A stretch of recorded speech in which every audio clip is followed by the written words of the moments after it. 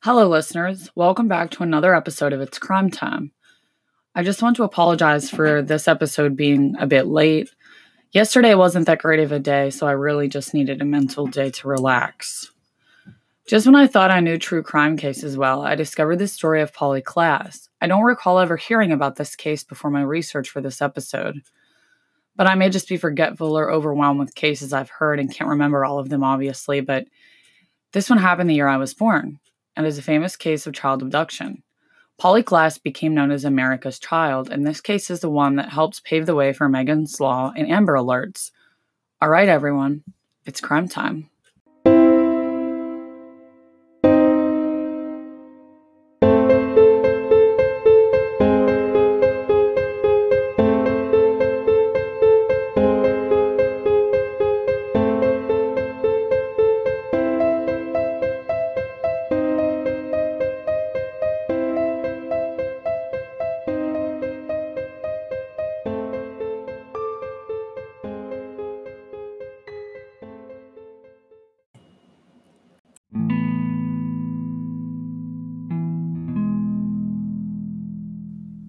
Polly Hannah Klaas was born on January 3, 1981, to parents Eve and Mark Klaas in Fairfax, California.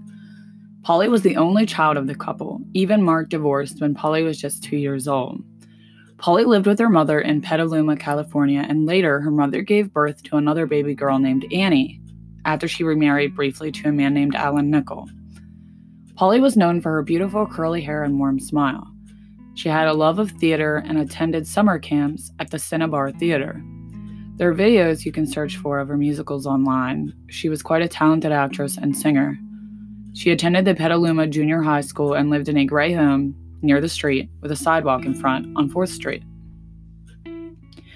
On the night of October 1st, 1993, Polly did what most girls her age at 12 years old like to do. She planned to sleep over with two of her close friends, Kate McLean and Jillian Pelham. Polly, wearing Mickey Mouse ears, waited on the arrival of her friends. Jillian arrived early, wearing a hat with antlers. Then, Kate soon came, and the three girls were excited to eat ice cream, try on Halloween costumes, and play board games. Polly's mother checked on the girls at about 9:45 p.m. as they were being too loud and she was suffering from a migraine and needed to sleep. She took her prescription medication to help her headache and tried to block out the noise. After this, the girls decided to play a board game called Perfect Match. At 10:30 p.m., Polly, unaware that a bearded man was waiting outside her bedroom door, decided to get up to get more supplies for the party. Upon opening the door, Polly was terrified, but her friends thought it was some joke that had been planned. But the girls then noticed the man had a knife and this was no joke. He told the girls to lie on their stomachs and that if they screamed, he would slit their throats. He tied the girls up with some cloth and cords cut from the Nintendo. He questioned the girls, asking them who else was in the home with them and which one of the girls lived at the home. Polly told him that she lived there. He kept telling the girls he was only there for money and he was not going to harm them if they kept quiet. However, he did not search the home for the money, even though Polly had informed him about some money hidden in a jewelry box. He then gagged the girls and covered their heads with pillowcases, telling them that when they counted to 1,000, Polly would be back with them. But he took her, and she did not come back. The girls managed to get themselves free and run to Polly's mother's room, where she was awakened by the girls screaming that Polly was gone. Polly's mother quickly phoned the police at 11:03 p.m., and they arrived minutes later to survey the home.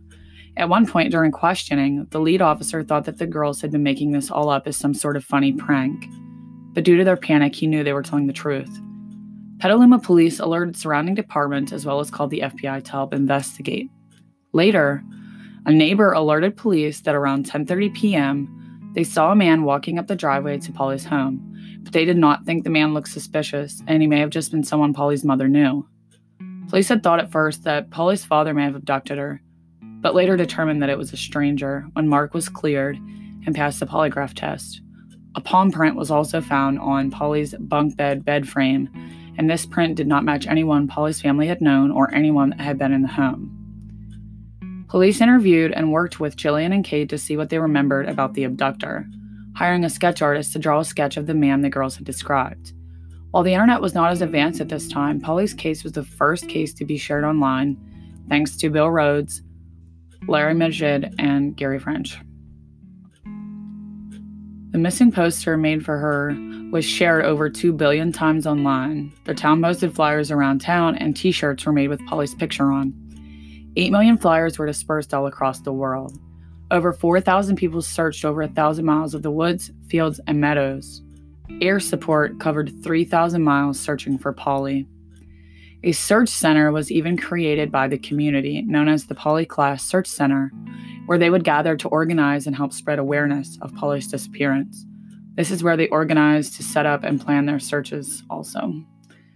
The center eventually helped with the search for other missing children. Winona Ryder, well-known actress, donated $200,000 to the search for Polly, as she was also from Petaluma. Polly's father, Mark's brother-in-law, was house-sitting Mark's home when he received a phone call. It was the voice of a young girl claiming to be Polly, who was being held in a hotel room, and that the person who was keeping her there left momentarily, but he would be back. Police investigated and tapped the call. Another call came in shortly after, and police tracked the calls to be coming from a place in Hayward. This place was not a hotel, but a family's home. A teenage girl living at the home claimed that she was dared to make the call and it was simply a hoax.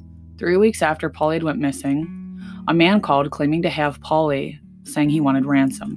This was also determined to be a hoax and simply someone looking to gain some money. This man was arrested. Police even received a tip that Polly was being held in a cabin in the woods in northern Cali, but SWAT teams went to the cabin in the woods where she was supposedly held by drug dealers. But it was later found that this whole story was also made up. On November 28th, a woman named Dana Joffe, who had actually called police the night of Polly's disappearance to report a strange man whose car had been stuck in a ditch on her property, called police again after finding some suspicious items on her property when walking around with loggers who were clearing trees. The officer who investigated Polly's room on the night of her abduction found strips of white cloth on Dana's property that seemed to match the cloth the girls were tied up with. They also found torn ballet tights, a condom, and a man's dark sweatshirt. On the night of October 1st, when Polly was abducted, about 2 hours after, in Santa Rosa, which is about 25 miles away from Petaluma, Dana had come home from work. And as her nanny was leaving, she spotted a strange man standing along the private road that led to Dana's home. The nanny stopped at a gas station to call Dana and inform her of this man. Dana and her children left the home, where she then called police. 2 officers arrived on the scene where they found Richard Allen Davis standing next to his Ford Pinto, which was stuck in a ditch. Police noticed that he had been covered in twigs and leaves and was sweaty and breathing heavily. He matched the description of the kidnapper that had been broadcasted. However, police did not receive this broadcast. Richard told the officers that he was sightseeing and got stuck in a ditch. Police checked his record and let him go, despite the fact that they had found open beer in his vehicle. And he tried to open it in front of them and drink it. He even threw it in a bush where they told him to pick it up. But technically, he had not been driving right at that minute, so they did leave him go.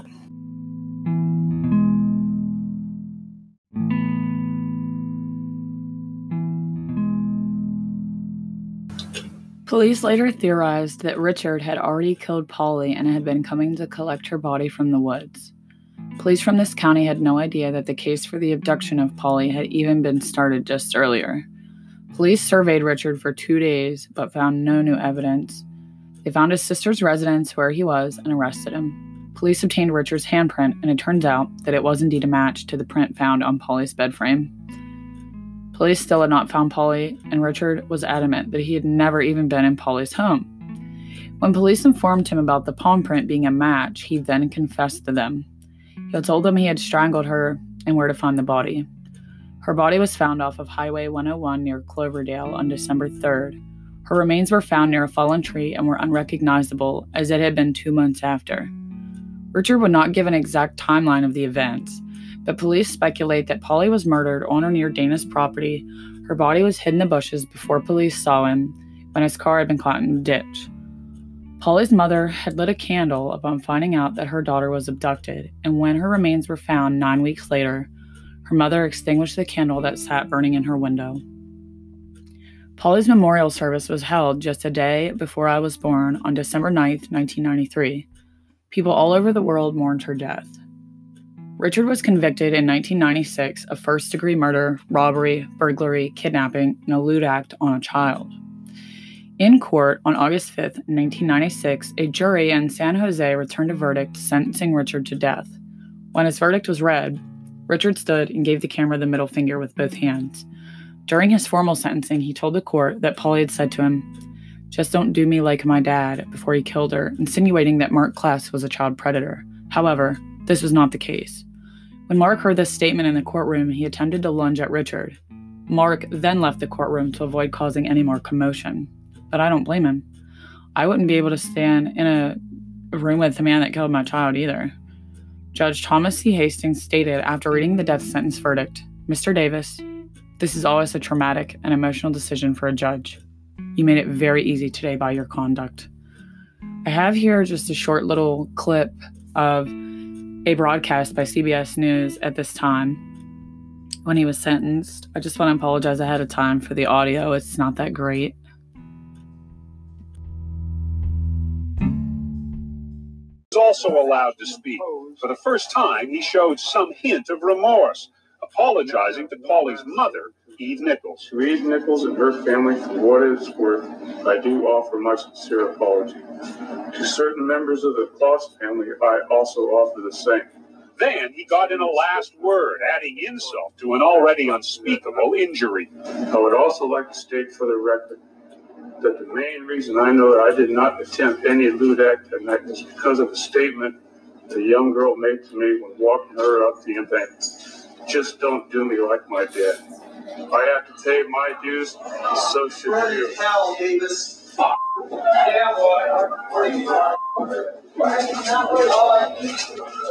Moments later, Richard Allen Davis was sentenced to death. This is always a traumatic and emotional decision for a judge.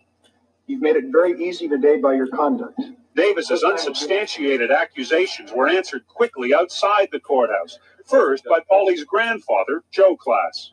This man succeeded in what he was trying to do, which was pierce my son through the heart and pierce the rest of the family. It was just plain despicable, and it shows the kind of people child molesters are. It shows the degree and how far he will go to continue to manipulate people and to continue to try and pour on the suffering and the pain and the agony. Mark Klaas vowed today that he'd be watching in the execution chamber when Richard Allen Davis is put to death.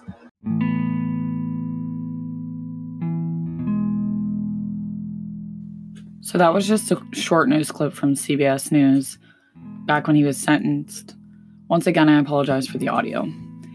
Richard Allen Davis was born on June 2nd, 1954 in San Francisco, California.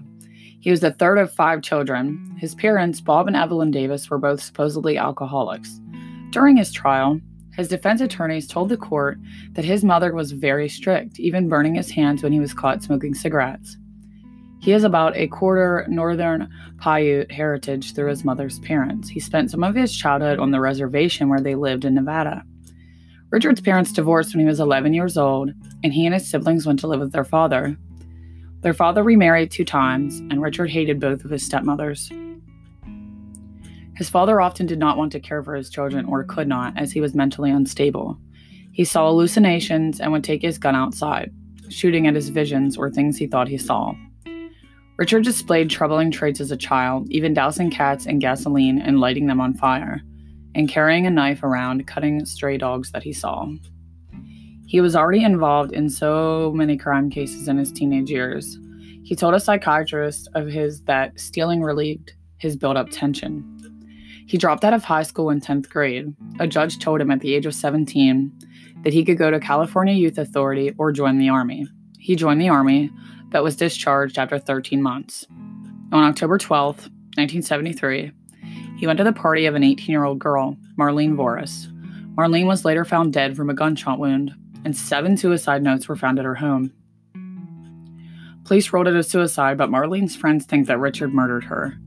He told his psychiatrist that he was affected by her death, and sometimes he heard her voice.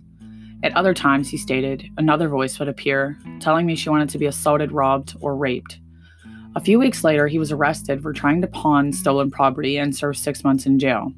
He even burglarized South San Francisco High School in 1974. He was later shot in the back by 2 inmates who he were previously in jail with. In 2019, the governor of California suspended his death sentence. And this, of course, really, really angered Polly's father, Mark, and there's a lot of videos of him talking about this, too. But just look this guy up if you want a bigger list of his crimes. His rap sheet is huge. Like, there's a crazy long list of things he's done. He should have been in prison for life far before he got the chance to abduct and murder Polly. His case helped pave the way for the 3 strikes law in California. So anyone that has been convicted their 3rd time for a violent crime is sentenced to life. He's now 65 years old and still in San Quentin prison. A month after Polly's kidnapping, the Polly Klaas Search Center filed for nonprofit status and became known as the Polly Klaas Foundation. Law enforcement officials later changed the way they handled child abduction cases, established better communication amongst police departments, and all 50 states adopted Amber Alert laws. California also enacted the 3 strikes law to stop violent repeat offenders from offending more than 3 times before being sentenced to life. Winona Ryder starred in a movie version of Little Women, dedicating it to Polly Klaas, as this was Polly's favorite book. The Polly Klaas Foundation is still going strong and is dedicated to the efforts to locate missing children and help their families. The website features ways to donate, information for families of missing children, other ways to help, and even an always updated list of missing children in the United States. If you would like to check this out, visit www.pollyklaas.org. Polly was cremated and her ashes were later scattered at sea. Her mother's wish is stated on the Polly Klaas website. Quote, "I would like her to be remembered. Her story should result in the community coming together in a way that shows just the very best of humanity." Unquote. Okay, listeners, thank you for tuning into this episode. If you enjoyed it, please subscribe on whatever podcast platform you listen to, and leave me a review and rating on Apple Podcasts. Also, check me out on social media at It's Crime Time Pod.